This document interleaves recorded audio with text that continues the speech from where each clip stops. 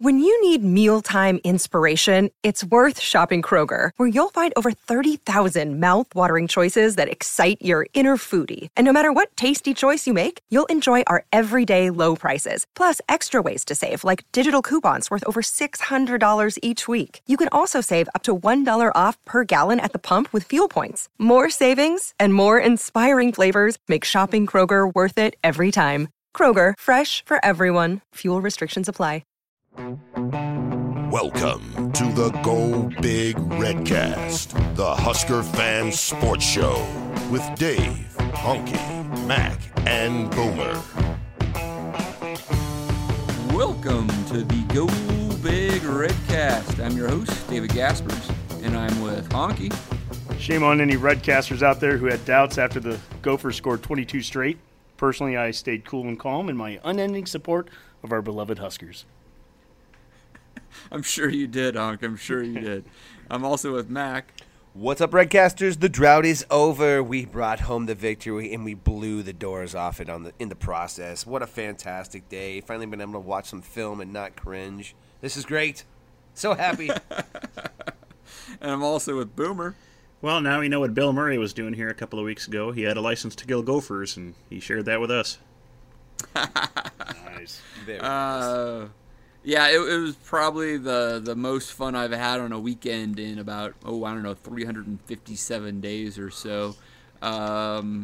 Nebraska finally got that big W. We knew it was going to happen eventually. I think the players knew it was going to happen eventually, and Saturday was the day. Honky, your kind of warm, fuzzy feelings on this exciting moment in Husker history? Yeah, it's kind of hard. We've been doing this since April of last year, and I'm not sure we're really prepared to talk about a victory, but hey, it was been a while. I forget what it's like. Oh, it was a great victory. It was a great weekend all around. It started with on Friday night, Boomer and I, we went down to Blue Bloods and met up with the chair trophy guys, the $5 bits of broken chair guys, and they raised over $10,000. Wow! The chair is staying in Lincoln. So it was a great chance there to get to meet those guys, and also got to see Justin from the Husker Fan Football Podcast. Always good to see our fellow brothers out there doing the podcast thing. So I don't know, Boomer, what'd you think? No, I thought it was a good time. Got to meet, like you said, the $5 bits of broken chair people. Some of the loyal Redcasters were also there at Blue Bloods, so got to hang out with them. That was an enjoyable time. And really, I think one of the big things that went into this week was the fact that we did hang out with a trophy, inspired by an internet parody and a man in a gopher costume. So, I think we could take a little credit for the turnaround this week as well. So. That's true. Well, it sounds like we're rolling right into scarlet-colored glasses here. I think we just want to kind of talk about how good it feels to finally get that monkey off of our backs and kind of embrace the Frost effect here. Mac, what were your initial feelings as the game was going on? I think we were up 28-0, and you were like, I don't want to trust myself quite yet because I feel like it's like I'm out in the dating circuit again. And I don't want to get hurt almost, right? You know what I'm saying? Yeah, that was great. Yeah, it was just like, do I dare love again? Can I trust this lead? Do I put myself out there and risk being hurt again?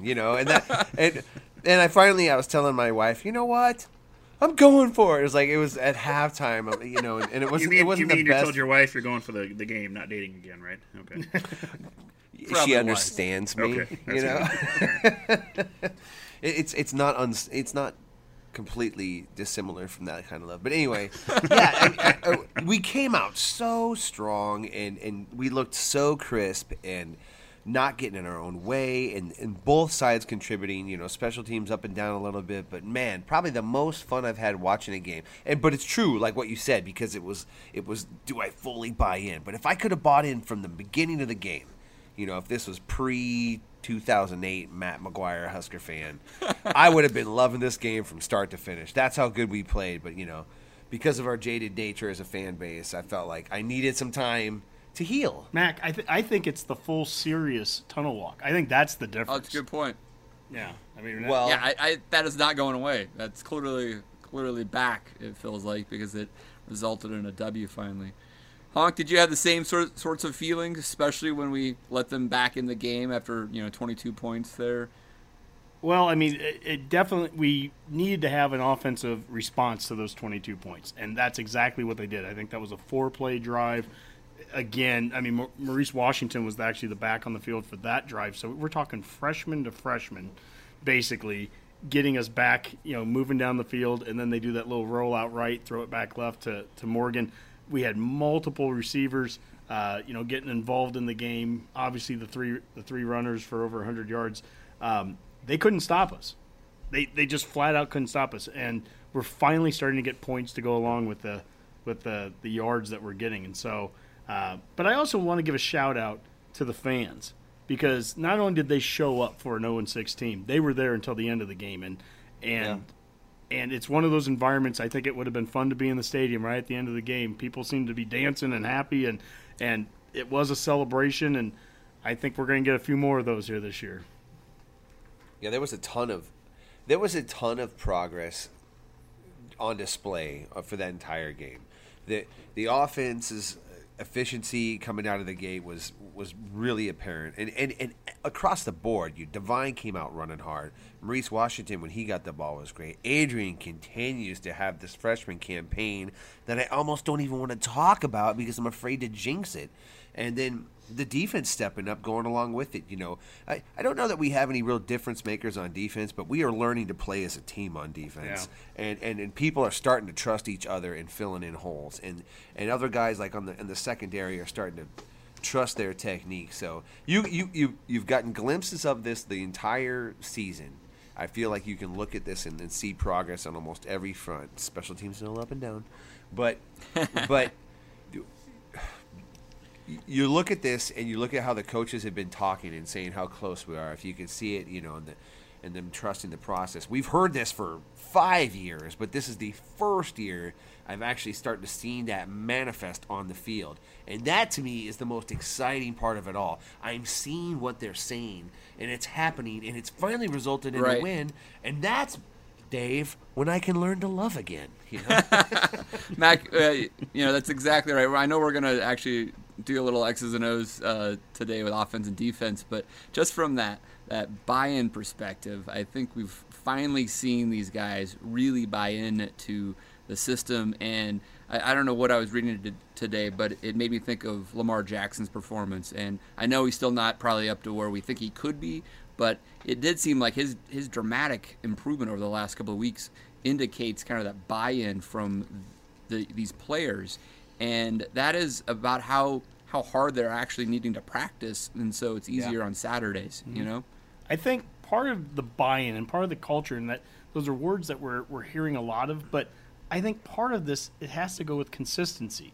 And when you think of Frost and his demeanor, it hasn't changed this season whether we've been losing or winning. He's been consistent throughout. And a week ago, we have a USA Today writer, and we joked about it at the time, saying what the buyout would be for Frost. And not only is it asinine and absurd to write that, but it's the last thing that this program needs right now. On defense, think of these guys that are fifth-year seniors that have gone through 4 defensive coordinators now. Mm-hmm. If you're a defensive lineman like Peyton Newell or Stoltenberg, you've been through Kaczynski to Hank Hughes to Perella, and now you have Dawson. Defensive backs have had a new coach virtually every year. The last thing we need right now is, to go back a week ago, the last thing we need is more change. We need this consistency, and we need to do this again and again. Minnesota was a great game. It was a great performance overall. They need to repeat and repeat and repeat and do it again. Strength coach, do the exact same offseason you just did. Do it again and again. And that's where I think when this thing flips, and Frost has said this, when this flips, it's going to happen fast. And I'm curious. I mean, we've got 5 more games this season. We're not throwing anything away. I've said this. We're mathematically eligible still for a bowl game, and I don't want to think too far ahead. But these next 5 games are important. Keep improving. You look at the team, and we were all kind of maybe looking to see if they were giving up on the season because we kind of seen that before, and they've really have competed. And guys like Lamar Jackson, like you pointed out, Dave, he had every reason, and we've seen guys who get demoted leave the team, and you wondered if he was going to be the next in that line. And he doesn't. He kind of takes his medicine. He grinds and he gets back out there and plays arguably his best game. And it wasn't like they didn't go after him. They went after him. And it wasn't like he played perfectly. He still drew a penalty, but he kept after it. And I mean, like, that's the kind of stuff you're seeing that it's almost like a foreign concept anymore to actually think of a Husker team improving as the season goes on, because we're just not seeing it. But honestly, this year, if you look at the line play was improved, penalties were down, secondary, nobody's running wide open. You know, the balls are contested, whether you're playing perfect technique or not, but they're there. You know, offensively, the schemes are working. You got Mo Washington, he's improving every week. Divino Zigbo is just defying all expectations. Stanley Morgan's finally back in the mix. Receivers are blocking. Yeah, I mean, it's across the board, and it's what you thought it was going to be, and it's what you could kind of see it was getting to. But we are actually growing. You know, and that's the like when we were being honest with ourselves, we knew maybe we weren't going to win the Big Ten West, but we wanted to see improvement as the season progressed. This is improvement. I was hoping it wasn't going to take no wins to this point, but we're getting better. Well, and that on our end, I mean, we're being consistent with a year ago too. We talked about a year ago we wanted to see progress, and that progress just never happened. Right. We want the same thing out of this year, and we're starting to see it. Yeah, no, I think that's good. I mean, so the buy-in starting to show up. Boomer, Frost mentioned, I don't remember when he said this, but he said the effect was that the players had to see finally that some of their mistakes were costing them games, right? And like that Northwestern game where the penalties were just too much and et cetera, they finally realized that they had to clean up their act. We did finally cut down the penalties. Still had probably too many, but the yardage wasn't nearly as bad. That's probably a big part of the switch here. Minnesota actually did have a lot of penalties. We played a cleaner game. Yeah, and that's exactly what we saw here. This is finally what our offense can do when you're not constantly shooting yourself in the foot, making yourself go 60, 70 yards and stalling out and getting no points. I think, Minnesota had more penalties than we did. Our offense looked good. Our defense didn't play a great game. Yeah, they gave up a lot of yards, but this time they didn't have to play a great game. This is one of those times. They did actually stop the Gophers on third down occasionally. Yeah, they did occasionally, and they had a big fourth down stop here and there. So true. They didn't have to play a perfect game finally because the offense played a good game.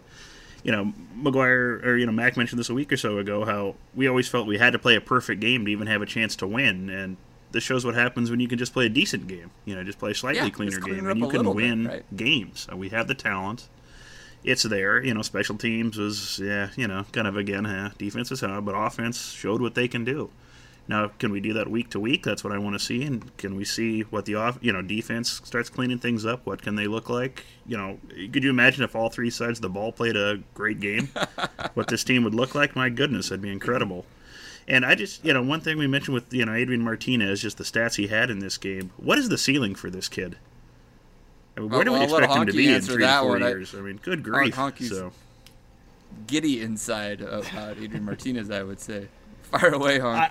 Keep it short, within like 5 minutes or so. I'll just say that I feel like we're in a better position 6 months or 8 months into the Frost era than at that position than I think Minnesota is a couple of years in.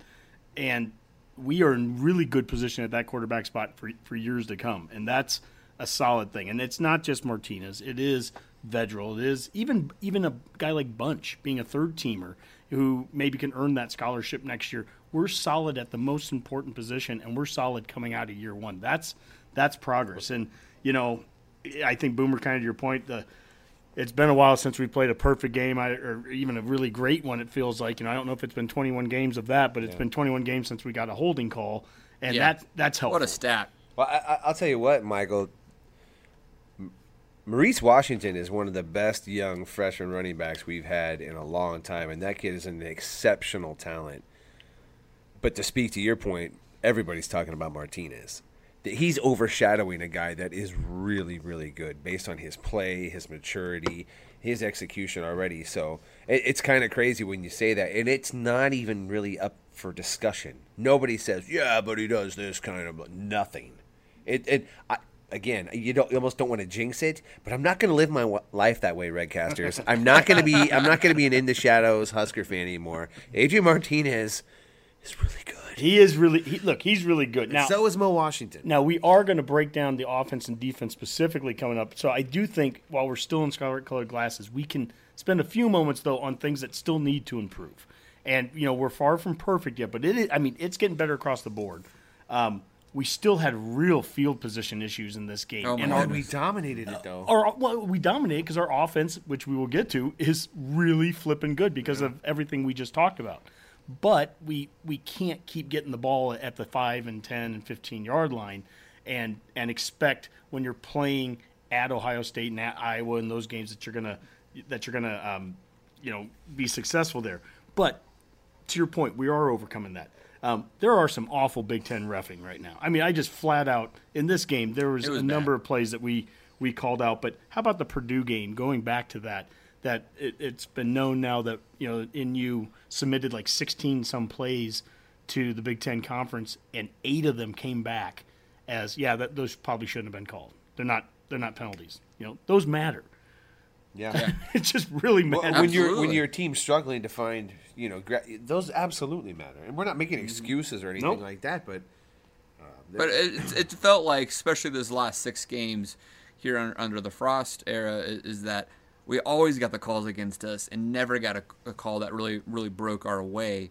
And that immediately flipped in this game because Minnesota answered our opening drive with their own opening drive that resulted in a touchdown. That got called back because it was the very first offensive holding against an opponent of Nebraska for 21 conference games, which I don't know what that goes back to, but it's like 3 years. Yeah. And that brought them back. They ended up not scoring. And that was a big difference. And those are the little things that make a difference. A 7-7 game, and we didn't score on our second drive, so it would have gone a little bit back and forth. It didn't happen. It was 7-0, and ultimately we started to get some drives going there. And special teams, Boomer, you're the coordinator, but I mean, I'm seeing improvement. Yeah, definite improvement there. Pickering with a good kick towards the game that really kind of gave us a nice, comfortable cushion, I think, towards the end. So, at least we know he can make those 30-yarders. So that's good to have. The kickoff return that Minnesota nearly broke, that was kind of a concern. That was not good. Yeah, right when we, scored to answer their little rally, we almost let them right back in. With a return like that. At least we made the tackle. Who was it that made the tackle on that? Gosh, I can't remember. Eric Lee, that's right. Eric Lee. He at least showed hustle that, after whiffing early on to stick with the play and kept him out of the end zone. So that was a definite plus there. We gotta tighten that up though. Can't give up free points. And to your point, Honky, with the starting field position in this game, it was crazy. I think our starting field position averaged on the 21. Minnesota was on the 38, so it was a 17-yard difference, and we still managed to... That is significant. Yeah, it's incredible. We had a lot of drives. And we still managed to win the game, if that tells you anything about how effective our offense was in this game. Yeah, that's nuts. Or how good the defense was. I mean, that's pretty stout. It's a combination. Yeah, you're not going to see that too often, I don't think. You have a plus 17 The special difference. team's funny, too, Michael, because...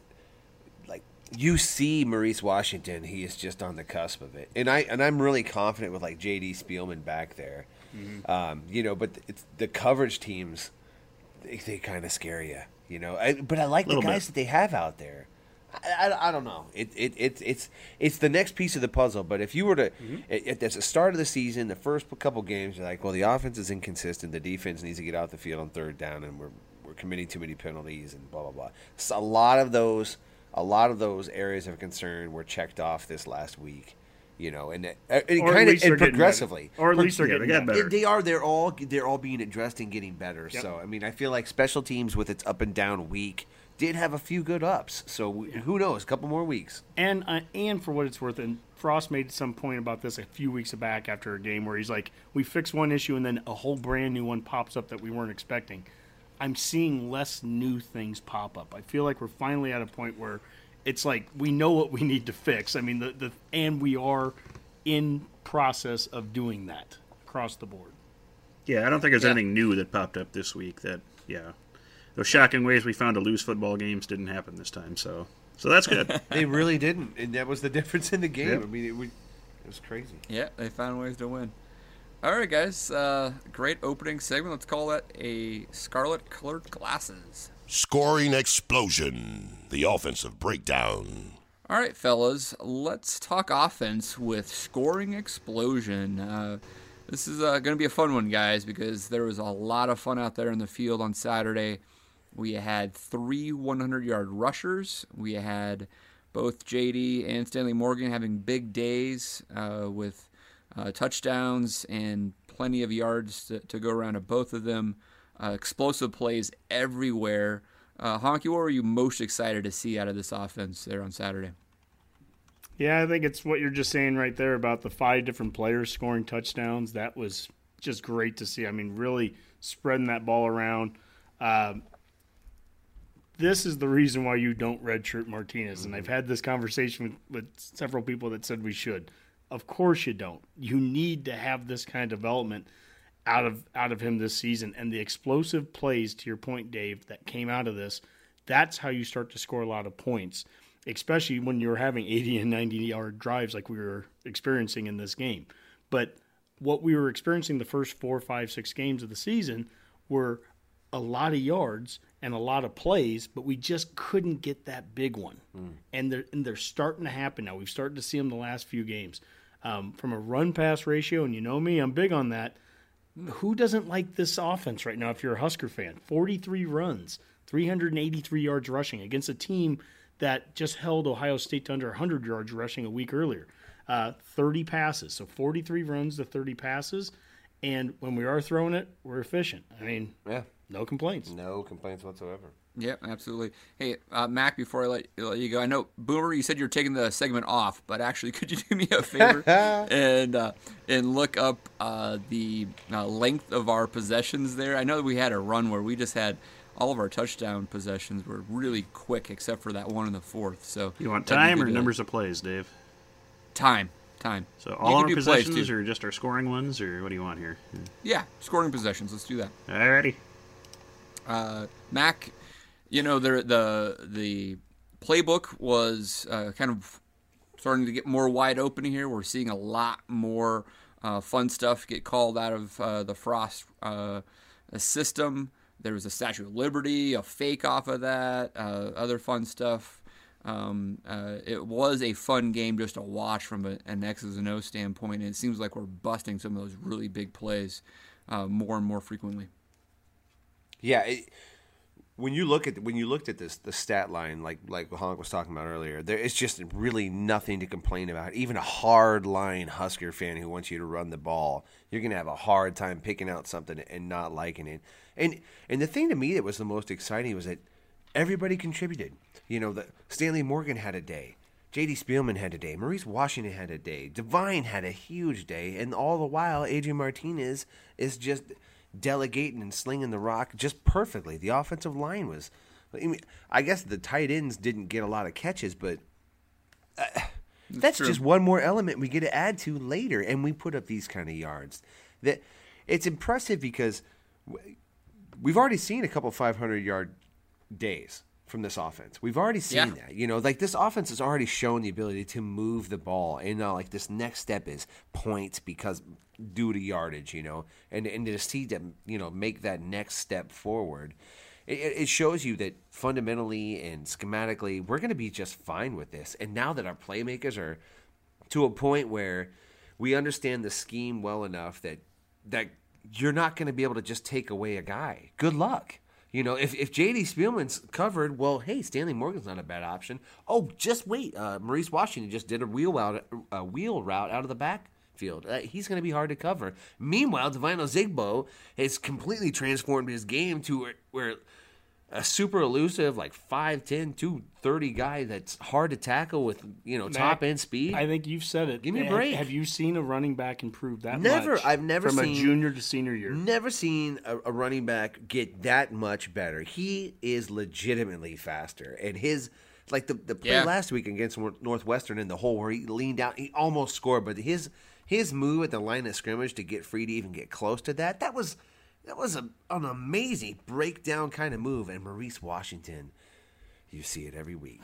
It's getting a little longer. His runs are getting just a little longer, and the kid is going to be fantastic. So, yeah, and how satisfying it had to been for the offense. How satisfying to, you know, have to be able to point to the yardage and then also point to the scoreboard and make it make sense. Yeah, you know, it finally equates. Yeah. You know, and we didn't kill ourselves when a big play resulted in a penalty. You know, like every time Divine broke that big one, and you're kind of looking around for that penalty. You know, I'm like, we're still doing that, that's right? But it was fantastic. Yeah, it was Divine fantastic. looked well, he looked divine, right? Yeah. You're Noel right. Divine Ozigbo Gallagher. That's what I call him. I cannot believe that's the same player practically, you know. I mean, he's just kind of a nice workhorse, and suddenly now the guy's kind of a game breaker. And, I mean, part of that actually is the offense is blocking for him, not just the offensive line, but the wide receivers. Honk, you got to be happy with seeing some of that out there, huh? Oh, my gosh. I mean, that 59-yard run that he had, the block that both Warner and Mike Williams had on it, that's what created it. So I'm seeing some of the best receiver blocking that we've had at least since the Pelini era, and maybe even starting to go further back than that. I think one of the concerns that anybody has in this conference with offense is you're going to start to get into some weather games. And we saw that with Michigan State this weekend. Sure. There are going to be games where weather plays a role. And so we have to be able to run the ball effectively. And we're seeing that. At the same time that I say that, and I'm run the ball guy, but at the same time I say that was a pretty windy game that day in Lincoln. There's a lot of wind going around there. And to have the efficiency in the passing game with the wind, now it wasn't snow, it wasn't rain, but still 25 of 29 for Martinez is just insane. And one of the ways, and something that I don't think gets talked about enough because we are giving so much credit to Martinez, and God bless this kid. I mean, he's the first one coming out and saying, I'm getting too much credit. He is. He's actually getting too much credit. One of the ways you catch 25 passes is your receivers catch the ball. And this is something that in a passing offense the last 3 years that we experienced, and Keith Williams, and don't get rid of this receivers coach, and all the guerrilla football stuff and all the training things. Savage, whatever it was, we would drop balls all the time. And you catch 25 balls by having guys not drop them. And these receivers are catching the ball as well as I've seen them catch. I don't know, maybe Martinez gets credit for throwing a catchable ball. Yeah. 25 of 29, and the receivers did catch, but they did drop two. So, he's 25 of 29, and they dropped two. I would maybe. Well, and go one 50-50. of them was a clear PI that Minnesota didn't get called on and stopped the drive. That's true. I mean, literally, he might have only missed one actual pass. I mean, that's how good it is. That's how good the scheme can be. And the thing with Martinez is for him to be operating at this level now. I mean, we talked about how much better could he get. I don't even really know how to speculate on it. So, his stat line could not get better. Could he be more efficient? I don't even know about that. He could be a fifth-year senior, and I don't know that he can play a better game necessarily than what he just played. I think he can learn more things. For instance, I didn't realize you couldn't spike the ball with less than 3 seconds. That's new to me. So he's learned. There's a lot of learning experiences. Again, a reason I'm glad we're not redshirting him right now. He knows that he can't bat the ball down like he did against Michigan. He can't throw it super far to get out of a sack. Yeah, because there's a learn. That's an interesting one too. I think that was the 3-second rule. I'd like to know the explanation of why that is a rule. It seems like you should be able to stop the clock whenever you can. But the throwing the ball away as an intentional grounding, I thought was a bit BS because you can throw the ball out of bounds as far as you want, 20 yards over some guy's head, and it's fine. That's essentially what he did, except it was down the middle of the field, and he gets called. I question that, I guess. I don't know. One guy that I know I would question his passing is Maurice Washington. He got his first throw out there, and maybe that one's not quite. Well, I think he waited too long. I think it was a little bit of a flub there. Boomer, do you have those numbers on those drives? Yeah, I got some quick numbers here for you, Dave. Let's see. Overall, average drive was, about 5 plays, 48 yards per drive, averaged about 2 minutes and 5 seconds. I'm crunching the scoring plays for you specifically. They're going to be pretty similar. They're averaging about 5 plays per touchdown, so pretty efficient. And most of them are under a couple minutes. And but the real outlier on it, the only one that's really an outlier, was the field goal drive. When we actually wanted to chew clock, they were able to put together a 14-play drive, which sucked up 7 minutes. So, That's awesome. that's Mike- what you want to see out of an offense right there, being able to score, put up those touchdowns when you want it, and being able to drain the clock when you want to. So, it's what Mac, you want out of you your said it offense. earlier. So, finally You saw said it. it Boomer, earlier. I'm glad you brought that up too, because that was something I noticed too. You know, we had some questions maybe after the Northwestern game about game management, actual coaching on the field, right? About how they were doing that, and you could tell that in the second half we were milking clock. And the other thing that I really liked is even if we took it down to that 4 or 5 second, however many times we looked over to the sideline to get in the right fit, those were actually pretty successful plays. The Stanley Morgan bomb was after one of those plays. They let the clock tick down about to 4 seconds on the play clock. So you see a little bit of evolution of the coaching staff too. But man, Well, improvement. And Dave, I think maybe I'll impress you here, Dave, because I'm actually going to talk a little analytics for a second. Ooh, exciting. Spielman caught 72% of his targeted plays, which is incredibly efficient. I mean, that's crazy. And the way that they were using Spielman, I mean, so many different ways. They're lining up at receiver. They were having him motion. They had him in the backfield with Ezigbo. I mean, this is a guy that, again, we've talked so much about Washington. We've talked so much about Ezigbo. We've talked so much about Morgan for obvious reasons, and obviously Martinez. But there's Spielman. They can mix and match him. And the other thing, and Dave, maybe you can explain this a little bit. There's these new grade outs that we're seeing all the time. That they're grading different players at different positions. Mo Washington was the number 1 graded running back in the Big Ten this last weekend. Not Ezigbo. It was that's Mo interesting. Washington. Yeah. And what are all those grades and I don't know all the details. Boomer might know even more than me, but I think it is about actually like efficiency and all those things. It's not just simply raw numbers, right? It's those deep stats and analytics, right? It's not just the high level stuff. So you got to. They factor in like how many times you were targeted. If you were, I know the reason that he actually outgraded ahead of Ezigbo was he actually averaged more yards per play when he was targeted. Right. And the other thing, his pass pro was pretty good. And then that block that he made for Martinez when he broke that one wide, they even factor in blocking on that stuff too. So not that Ezigbo did bad, but that just shows like the development of this freshman, this elite electric freshman that is being overshadowed by another elite electric freshman as at quarterback position. It's nuts. Go back through our Twitter. How much happier could you be at 1-6? I'm pretty tickled, fellers. Go back through our social media, actually Facebook and Twitter during the weekend, and you'll see we posted several videos, and one of them was that scramble out and that Martinez had, and then Washington makes that block, and Washington gets up from that block, and this is where a culture is starting to buy in. He got up and he was as excited as I've seen him because of a block he made for someone else. That is awesome. Yeah, cool. I know that Walters has made a big deal with his receivers about no block, no rock, and that's how he's kind of got them to. If you're going to catch the ball, you're going to have to make a block first. Look at Mike Williams, and you're seeing that with these guys. We started to see a few other little. I don't even want to call them tricks, but just added things to the playbook this week. A Statue of Liberty, and then a fake Statue of Liberty. The touchdown run that Martinez had. What a cool little fake, and then kind of bootlegs out of it for a touchdown. I mean, those are new little things to the offense. And I'll tell you what, I would not want to be a defensive coordinator having to prepare for this offense right now. There are so many things that are coming at you. And the last thing, and I'm going to hand it back over to Dave here, but Martinez and OU's Kyler Murray going into last weekend, so I don't even know how this stat is updated since, but going into last weekend, they were the only 2 QBs in the NCAA to average 50 yards a game rushing and 225 passing a game. The only 2, Martinez and Kyler Murray. And obviously, I know Martinez isn't falling off of that stat.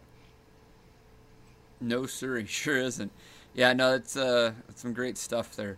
All right, guys, anything else on the offense? Just a real quick shout out to the much maligned offensive line. Mm-hmm. They did a really good job.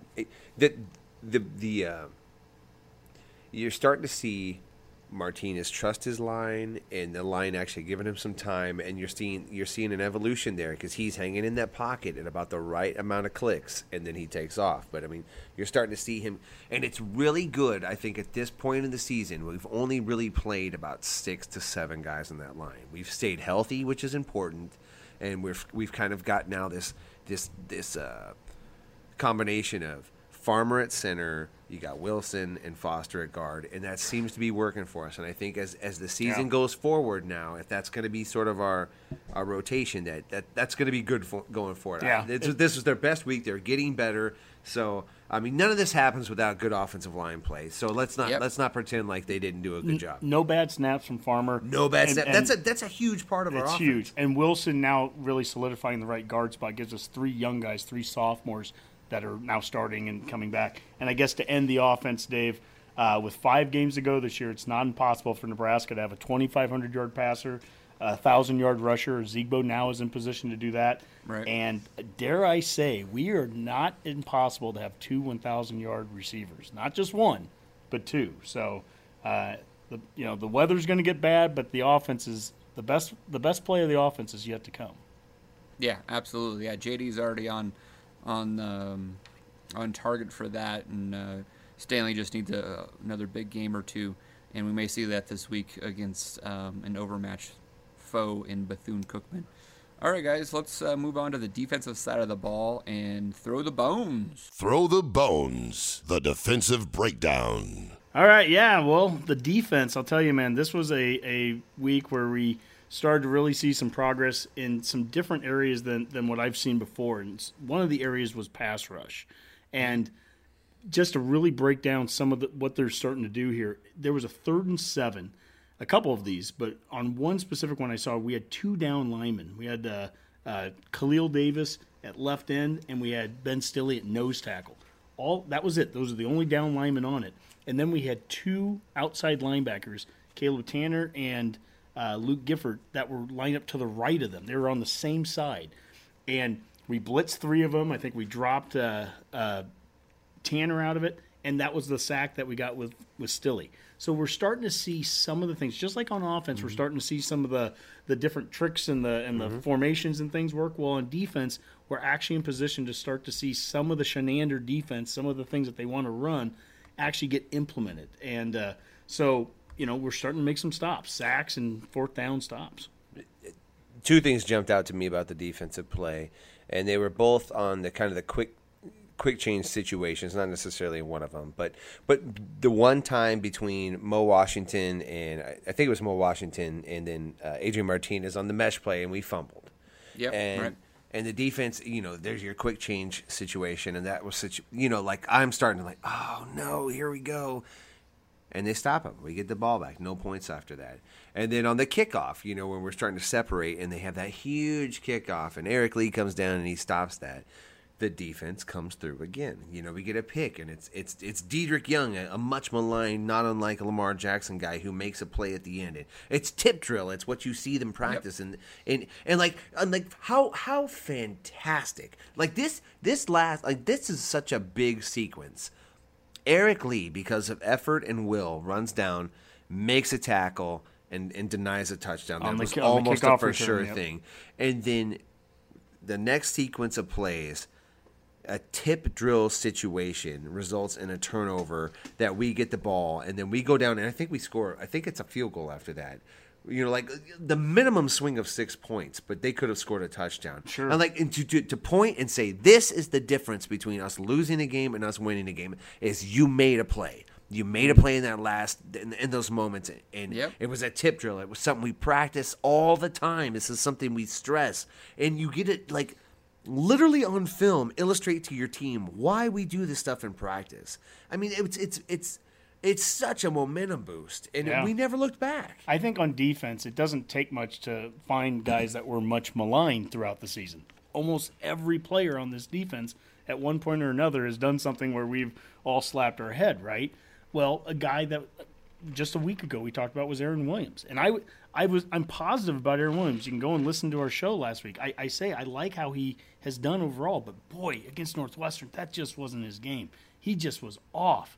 But you know what? That guy came back, makes a tackle on a one-on-one out route. That was a great tackle. Yep. Makes a tackle in the backfield on the 4th and 1 That's that right. stops their possession. That dude, he came back. Yep. And this is it's that resilience thing. It's, again, culture or whatever, buy-in, whatever you want to call it. But guys aren't quitting. If they have a bad week, come back and play better next week. Yeah. And Williams is a perfect example in that. So that's awesome. I mean, good for him. everybody got tested. Everybody got tested in that game, and for the most part, we answered the bell. It got a little shaky right before half. Then they got that first possession in the second half they score on. That's the first time on offense we come out and we stumble a little bit. We throw that illegal forward pass, and then later in that drive we throw that bomb that ends up as being intentional grounded because, and then we stumble on offense. Then they go down and score again. And then after that, our offense is back and ready to roll. Yeah. That's the difference I see between what the Northwestern game was. I thought it was interesting since in the first half, we kind of lucked out a little bit in that first drive because they stopped themselves with a penalty. Mm-hmm. But then we actually, and I think they had like 3 third-down conversions on that first drive. But then suddenly we were able to get off the field. We did some 3-and-outs, and we were suddenly stopping them on third. That was awesome.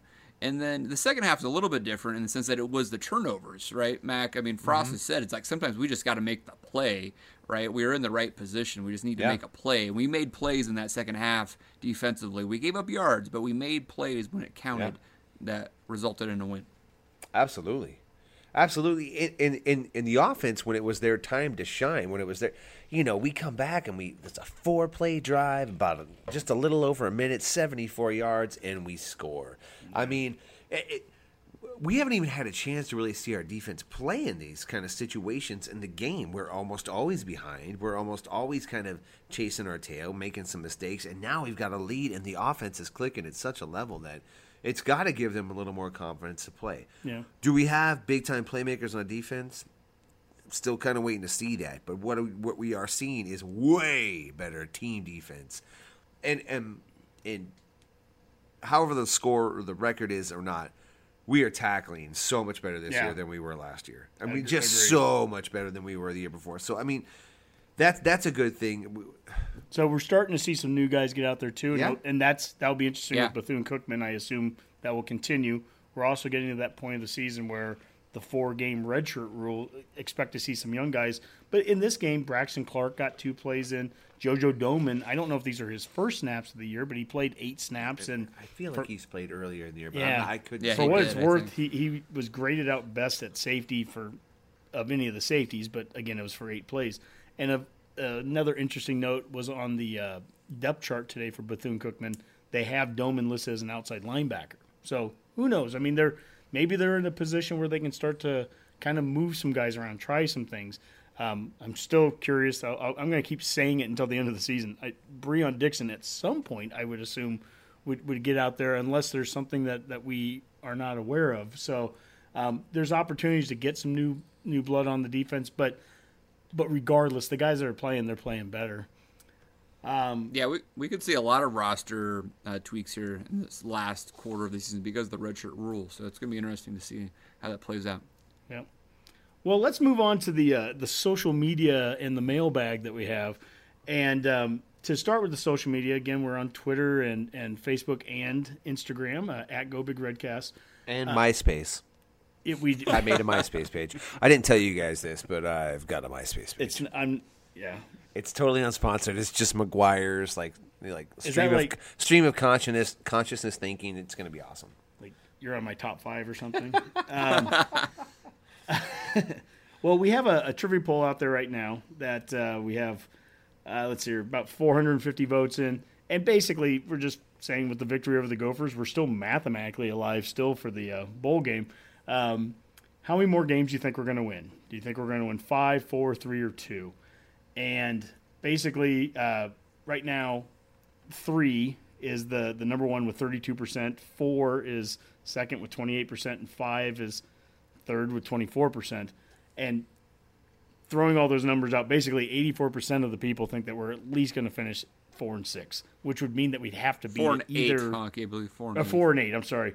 Which would mean we'd have to either beat Michigan State, Iowa, or Ohio State to get to that point. So I think there's a lot of confidence that we're at least going to pull off one of those wins, and who the heck knows from there. But, I think this offense gives people a lot of confidence right now that we can stay in the game with anybody that we're playing. Yeah, I think that's right. It's hard not to see the offense keeping the team competitive in most contests. I mean, Ohio State should be the most interesting of those, obviously. let's move on to the mailbag, and we have several mailbaggers, and they've been contacting us over the our GoBigRedcast at Gmail account. We'll start with Nathan Lambert, and he talked about how he liked some of the different trick plays that we've been doing so far. Do you think that we'll see more trick plays and fakes like this, basically like the Statue of Liberty? I personally believe that we've only scratched the surface on Frost's playbook, and next year we'll see some more of the old razzle-dazzle. I'll ask you, Mac. You know, it was really fun watching that Statue of Liberty play, and the cool thing was that they ran it later on in the game and had a whole different take on it. You know, so that's just one more thing that they put out there on film that a defense has to get ready for. And it was like one of the first times I saw that Devine and Washington were in the backfield at the same time. That was the first thing I noticed, and then we ran that play. So the one thing that Frost mentioned today in his press conference, a Monday morning practice, you know, he was talking about we had really good practices the last couple of weeks. Well, what's that mean? He's like, well, when we put in the game plan, even though we haven't repped these plays in a while, it's within our system, it's within our concept. You know, if you understand the scheme, that you understand how this works. And that's something that was so much better these last couple weeks, that the team is starting to grasp what the concepts are within this offense. And once you do that, once your base is established, then, yeah, you get to open up the playbook as wide as you want to. For me, I'm personally just trying to catch up on watching football like this. This is not the Nebraska I'm used to. Like there was constantly formation changes. I've had to watch this game so much to try to find a trend. I can't imagine it. So yeah, as the mastery and Adrian Martinez's development continues to grow, sky's the limit. This is year one for everybody, and we have a freshman quarterback. And we've already put up, was it 3, 4, 500-yard games? We have four. 500-plus yard games plus a 480-some-yard game against this out of 7 games. Basically, our 2 games where we haven't gotten near 500 yards is when we played Michigan or when we played Troy, and we were literally down to bunch. I think the offense will work. You know, just we'll see how good we get at it. Yeah, so the answer, the playbook's going to be more wide open. And trick duration will be a part of that. Absolutely. So thanks, Nathan. He's a repeat mailbagger. And we have 3 mailbag questions, so I get to ask one to each of you. This one's going to go to Boomer. And this is another repeat mailbagger. This is Eric. And he goes, post Minnesota mailbagging with Bethune-Cookman coming to town on Saturday, what would you guys like to see in order for this game to be counted as a success? Well, I mean, straight up you have to win. I mean, that's obvious. Yeah, that's the easy answer. I think we've covered a lot of it. I think we want to see that continued growth and improvement. You know, we finally played a game that I think we're happy with what we saw. Let's not take any steps back, you know, in a game like this. This is a team you, on paper, should overwhelm, you know, pretty easily, you know, given just the disparity in players and roster size and everything else that we've got. So let's see the offense click. Let's see no penalties. There shouldn't be any excuses for, you know, players being out of position or having a tough time blocking anyone or whatever it is. So let's cut those penalties down. Let's see the defense, you know, play a good, solid game, you know, the way they should. And I'd like to see how soon can we get backups into the game. You know, are we is Bunch or Vedral going to see the field? I think that would be a good mark of success in a game like this. Can they play a quarter and a half, maybe even 2 quarters? That's what I want to see. Let's get some people in. So. Boomer, let me ask you this. Or all you guys, actually, are you glad, you know, based off of this last week's win, are you glad that we have Bethune-Cookman to play before Ohio State, or do you kind of wish we had the bye week? What do you think, as the team is now, what do you think is best for us? I think the way the season situated itself, it's good to have it now. You know, we're finally coming off that first big win. We have momentum. And you want to keep that going. I don't think, you know, sitting home on a bye week would have been great for this team. I think they finally saw what they can do. I think you want to keep that ball rolling. You know, the offense is clicking. Let's keep that up. And as far as, you know, injuries and things like that, I don't think we're horribly shaken up where a bye week was going to be critical for anybody to need that time to sit out. I think it puts us in a better position even compared to like Ohio State, who's now got to sit at home for 2 weeks and stew about how poorly they've played in the last 2 weeks and have no idea what they're going to do to fix it at this point. So I think it actually plays to our advantage. I think that's a good point, Boomer. All right, well, thanks, Eric. And our last question, Dave, this one's going to go to you. And this is from Mailbag Virgin Steve from Chicago. And Steve, he always knows how to win our heart. He starts with big fan. He goes, I made 3 separate bets with some buddies of mine that are somewhere between $50 and $100 that the Huskers would win a national championship within 3 years. So basically by 2020. He goes, am I dumb, or will this ship turn around in time to take my friend's money? Wow. Well, I do like the odds and whatnot, follow that type of stuff. But as a futures bet, that is aggressive. If it was the playoff, to make the playoff by 2020 is what we're talking about, especially as we've just raved about Adrian Martinez and Maurice Washington as juniors. They could be good enough to potentially maybe win the Big Ten if we recruit well on the offensive defensive lines and everything comes together.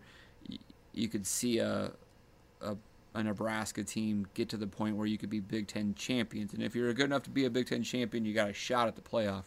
Winning a national championship in year 3 is a whole nother story, because then you have to be able to win in that playoff.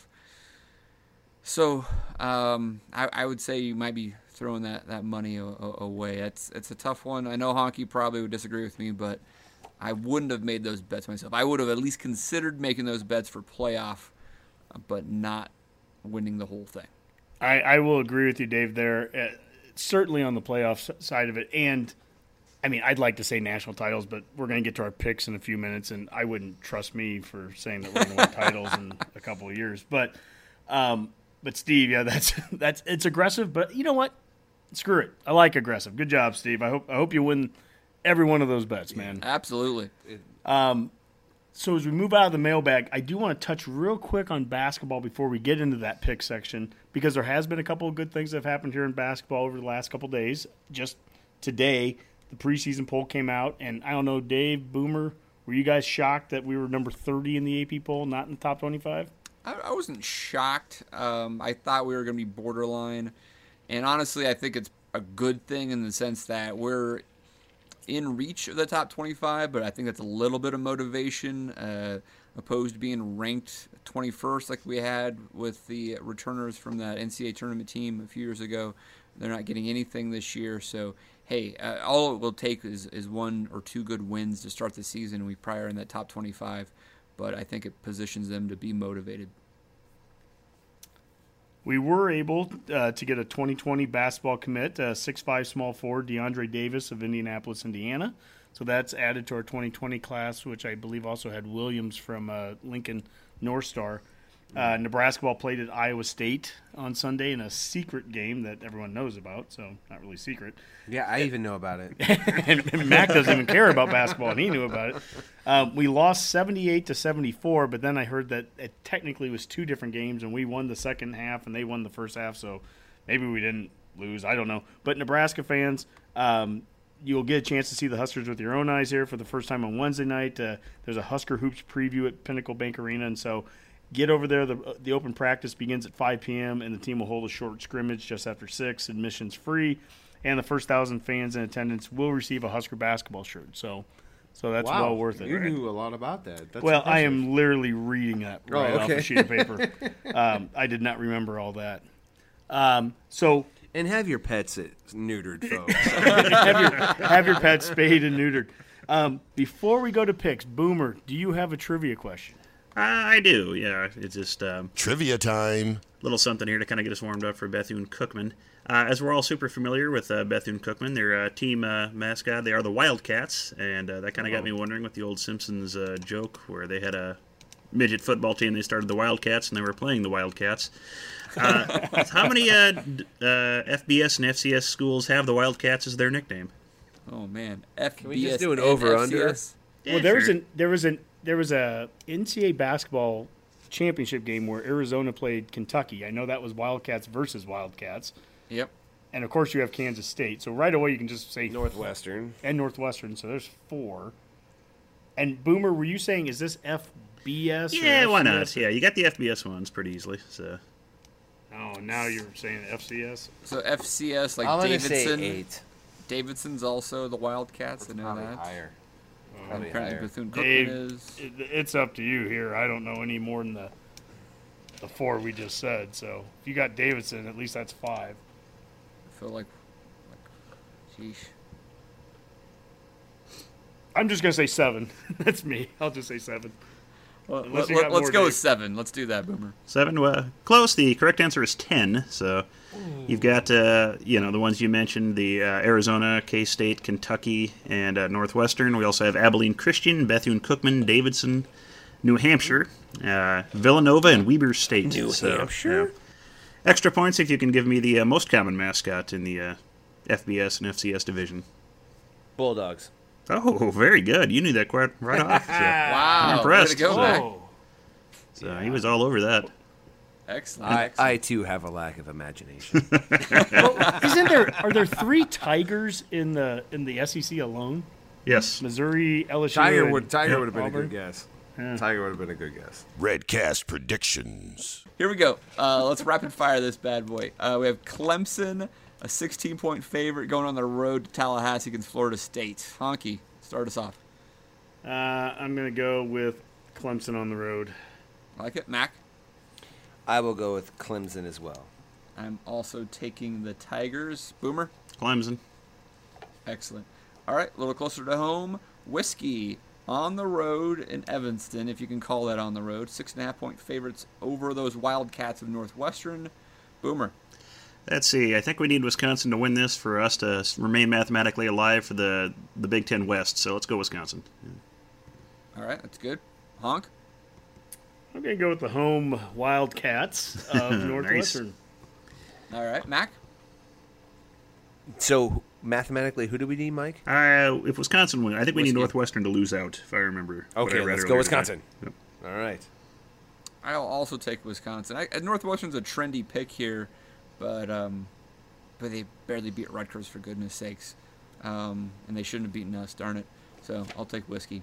All right, got Florida, Georgia. I believe this one is in Jacksonville, right, guys? This is the world's largest outdoor cocktail party. Mm-hmm. The Bulldogs of Georgia, 7-point favorites there in Jacksonville. Mac? I'll take the Bulldogs. Honk? I'll go Georgia with my lock of the week. I forgot about taking those the already. lock. Yeah. They need to my bounce lock back. came in I will last also take Georgia. Boomer?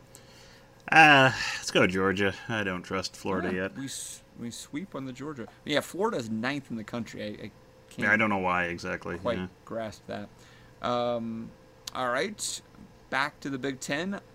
The Hawkeyes are going to Happy Valley. Great game last year there in Iowa City. Now they're at Penn State. Penn State 5.5-point favorites. Boomer? This one's tough. Stats lean Iowa's way, so I'll have to go Hawkeyes, as distasteful as that is. Nice. All right. Honk. Iowa shut out Maryland. That's impressive. You know what? Iowa's going to win in Happy Valley. That'd be big. Mac? I was gonna go with Iowa, but I feel like I could claw back in it with a Penn Stater here. I think it's a good choice, Mac. I think Penn State's getting, beat up here a little bit. I think they have a bounce back game. I'll take Penn State at home. Big Ten West. Big Ten West. You just love Iowa so much, Honk. I do. I'm a huge, huge Iowa fan. We all know that. All right. South Florida at Houston. Houston is 6-1. South Florida, I think, is still undefeated, if I'm not mistaken, or 6-1 as well, and ranked in the American. Houston's a 7.5-point favorite. Honky, who do you like? The Bulls, the Cougs? I like Ed Oliver, and I guess I'll go with Houston. All right, Mac. I'm gonna go with South Florida. All right. There's a lot of tough games out here this week, guys. I gotta Actually, that admit. one's tough. That one was It's a tough tough. call. Boomer. Let's go Houston. All right, I think I think I'm going to go Houston as well. I just don't know clawback game enough for Mac. about South Florida I mean, they're ranked, but I don't know why they're ranked, right? So Yeah, they kind of struggled with UConn this last week, relatively speaking. Yeah. All right. Everybody struggles with taking UConn seriously. I think actually, like, UConn plays like UMass this week. I was really tempted just to take that for the ridiculousness of UConn and UMass playing football, but all right. Washington State. How about those Cougars, huh? Yeah. Boy, they got out early versus Oregon. They let the Ducks creep back in, but then they're able to shut the door behind Gardner Minshew. Looked like actually the better quarterback out there. The Cougs, though, have a tough task going to Palo Alto, playing Stanford. Cardinal is a 3-point favorite. Honky. Well, I wish I could use this for my lock of the week. Stanford, I think, is going to win it, and I think Washington State's going to have a huge letdown after a big emotional day, ESPN game day there, everything last weekend. I think Washington State has a letdown. Stanford. They have been known to have these letdown games before, so that's actually a good point, Honky. You rarely have those in this segment. Almost Mac, never. I'm going to go for broke with Washington State. They came through for me last week on my lock of the week. Should I lock them in? Yeah, Lock 'em in. Let's there go you Washington go. State. All right. Yeah. The Cougs, Just have fun- boy, just have if they fun can with win it. this We're one, going they eventually will be in the driver's seat. I'm also taking Stanford because I just think it's at some point. I didn't take the Cougars last week, and I regret that, but I'm not going to just go flip-flop here and compound the issue. So I'm going to take the Cardinal. Boomer? Stanford. All right. Yes. Another close one here. The Boilermakers, excited as they could possibly be right now with their victory over Ohio State, heads to East Lansing to take on Michigan State, who didn't. Did they even get 100 yards of offense versus Michigan? Barely, I think. Yeah, it wasn't much. Yeah. And then the receiver got hurt. Yes. Is that right? Yeah. Michigan State still is a 2-point favorite, though. It's the Big Ten, right? Boomer, start with you. I'm torn in this one, but God, Michigan State hasn't looked good. I think, yeah, let's go with Purdue. I think they're going to pull another upset here. Big Ten West. Honk? Well, I don't even know if that's an upset, Boomer, but I'm going to go with Michigan State for the same reason I'm doing Stanford. I think Purdue and Washington State last week both had big emotional home games, and I just think it's going to be tough for them to turn around and match that another week. So Michigan State. All right. Mac? I think Purdue goes in and tries to make a statement and show that they kind of arrived. I'm going to go with Purdue on this one. Michigan State's struggling. Michigan State is struggling. I'm also going to take the Boilermakers. I feel like they still have they'll still stumble, to Honky's point, down the road here. They're not going to go on a great run here, but I think they can win this game still. Michigan State is just not sharp this year. All right, this is another potential upset special. Texas, 3-point favorites on the road in Stillwater against Okie State. Mac, who do you have? I'll take the Horns. All I'll take right. the Horns on this one. I'm also going to take Texas, and since I'm running out of potential locks, I'll take the Longhorns. Boomer? Ooh, yeah, Oklahoma State's just been disappointing this year, so Texas will trip up somewhere, but not this game. And Honk. Well, I must just like the home teams. I don't know what it is, but I'm going to go with Oklahoma State. Okay. Well, Honky, I'll let you lead this one off then. Do you like the home team here with Mississippi State, the Bulldogs, taking on the Aggies of Texas A&M? Mississippi State in Starkville, 2.5-point favorites. You taken the Bulldogs, Honk? Oh, man, they screwed me over last week with my LSU. They looked horrible. My horrible pick there. It's kind of funny. I have people on social media. They post like, "What's Honky thinking?" when they look at our graphics. That's your mistake, not folks. thinking. Yeah, that's I where see you're that, going and I'm wrong. like, you obviously don't listen to the show because But whatever. I'm gonna go with A&M because man, Mississippi State looked terrible. So I'll go with A&M. That's fair. Mac? Jimbo Fisher Bowl. Yeah, I'll take them. Yeah, I'm also taking A&M. Mississippi State just looked awful. Nick Fitzgerald has really struggled this year. Has not transitioned well into the Joe Moorhead offense. Boomer? Yeah, A&M. I mean, Mississippi State's I think their win against Auburn is just awful. Otherwise, they've scored like less than 10 points in 3 out of their last 4 games. Yeah. So yeah, they're terrible. Yeah, just don't see it. All right, and we then have the game of the week here: Bethune-Cookman, the Wildcats of Bethune-Cookman, and they're in Daytona. Is that right, Boomer? Daytona, Florida. Daytona, they are. Yes, correct. Yeah, like, they should be called like the Flyers or something like that. You know, something race car-y. Against Nebraska, and the spread I wrote down is a whole lot. I don't think there's an official line on this because of the FCS nature of Bethune-Cookman. Let's start with Honky. Well, I think it'll be interesting to see how our offense performs when Martinez is taken out, and I don't anticipate him playing much more than hopefully not much more than 2 quarters tops. So that affects the score a little bit because maybe we do kind of struggle a little bit, or we kind of fumble it around a little bit as we're putting guys in that haven't been playing as much. That said, I'd like to think that we're going to hit the 42 amount at least by half, I think, with Martinez out there. I'll give us 56 points total, and hopefully we can hold these guys. Last week was the first time we held a team under 30 for the year. That was awesome. Let's hold them under 20 here, so I'm going to go 56-17. All right, that's good. Mac? I can track with that kind of line of thinking. I'm really hoping if we're improving like we've said we are, and we make the progress each week that we're hoping to, that we can. There's no reason not to think we can get 50 against Bethune-Cookman if we did it against Minnesota. Hopefully keep the points down, but maybe we substitute. It's going to be at home, so I'll say 50 to 20. 50 to 20.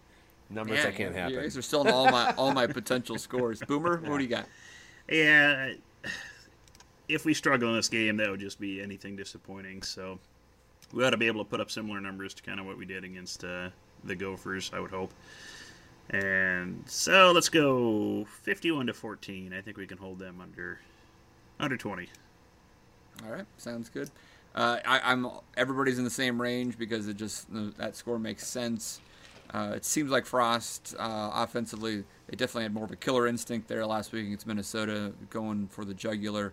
I don't think we're going to let Bethune-Cookman hang around at all. I'll say 52-21. All right, guys, I like it. Let's get out of here with some parting shots. Honky? Real quick, we had some in-state recruiting updates. And with 2020 Omaha Burke Jr. Xavier Watts got an offer. That's great. He's the second in-state offer for 2020. And then we even have a 2021, so a sophomore, lineman Teddy Prohaska got offered as well. So Frost and company are keeping the in-state recruiting pipeline coming. So keep that going. I want to give a kudos to ESPN Game Day Tom Rinaldi on his story from Purdue's Tyler Trent, who is he was a student at Purdue. He's now in hospice care because he has terminal osteosarcoma, a rare bone disease. Anyways, he's kind of become the guy that the whole team at Purdue has rallied around. In fact, the day after they beat Nebraska, they took the game ball, and gave it to the kid, and they didn't even know if he would be healthy enough to make it to the game, and they were able to get him there. He was up in the press box for it. It was a moving, emotional game. Ohio State went into that wasn't a game they were going to win. That place was just, there was something magical going on in West Lafayette that night, and it's something that's kind of everything that college football is all about. And I know I need to get my parting shots quicker. Volleyball had some struggles, but hey, those were tough games. And the last thing is, I was talking. That's the kind of detailed volleyball breakdown people come to the Redcast for. Gosh, this works hard. There you go.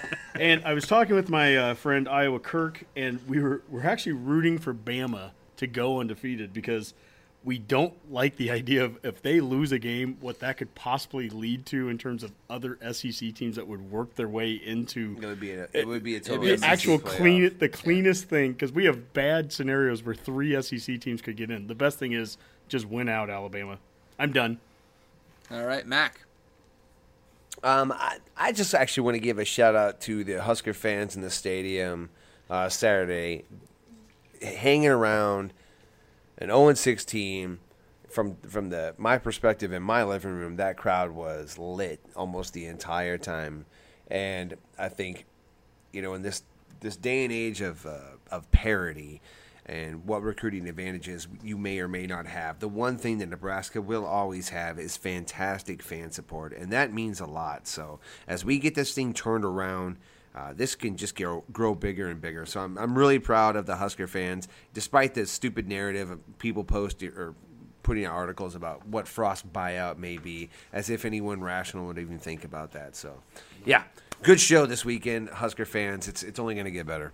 Amen to that, Mac. All right, Boomer. First off, I'd like to give an unrelated shout-out to possibly the best mustache in college football, the Oregon Ducks strengths coach, Aaron Feld. He's been popping around on the social media here and there, some pictures of him, so a few have made our feed as well. So that's a work of art if you haven't seen it, folks. And just like to sum up that this show's a hell of a lot easier to do when we win, so a guy could get used to this. So maybe we can try this another week or two. Yeah. Why don't we do this more often? It's strange. Yeah, we should have thought of this years ago. So. Let's do a show next week after another victory. All right. Yay! Huzzah! Let's call that a Go Big Redcast. Go Big Red. Eat Bethune-Cookman.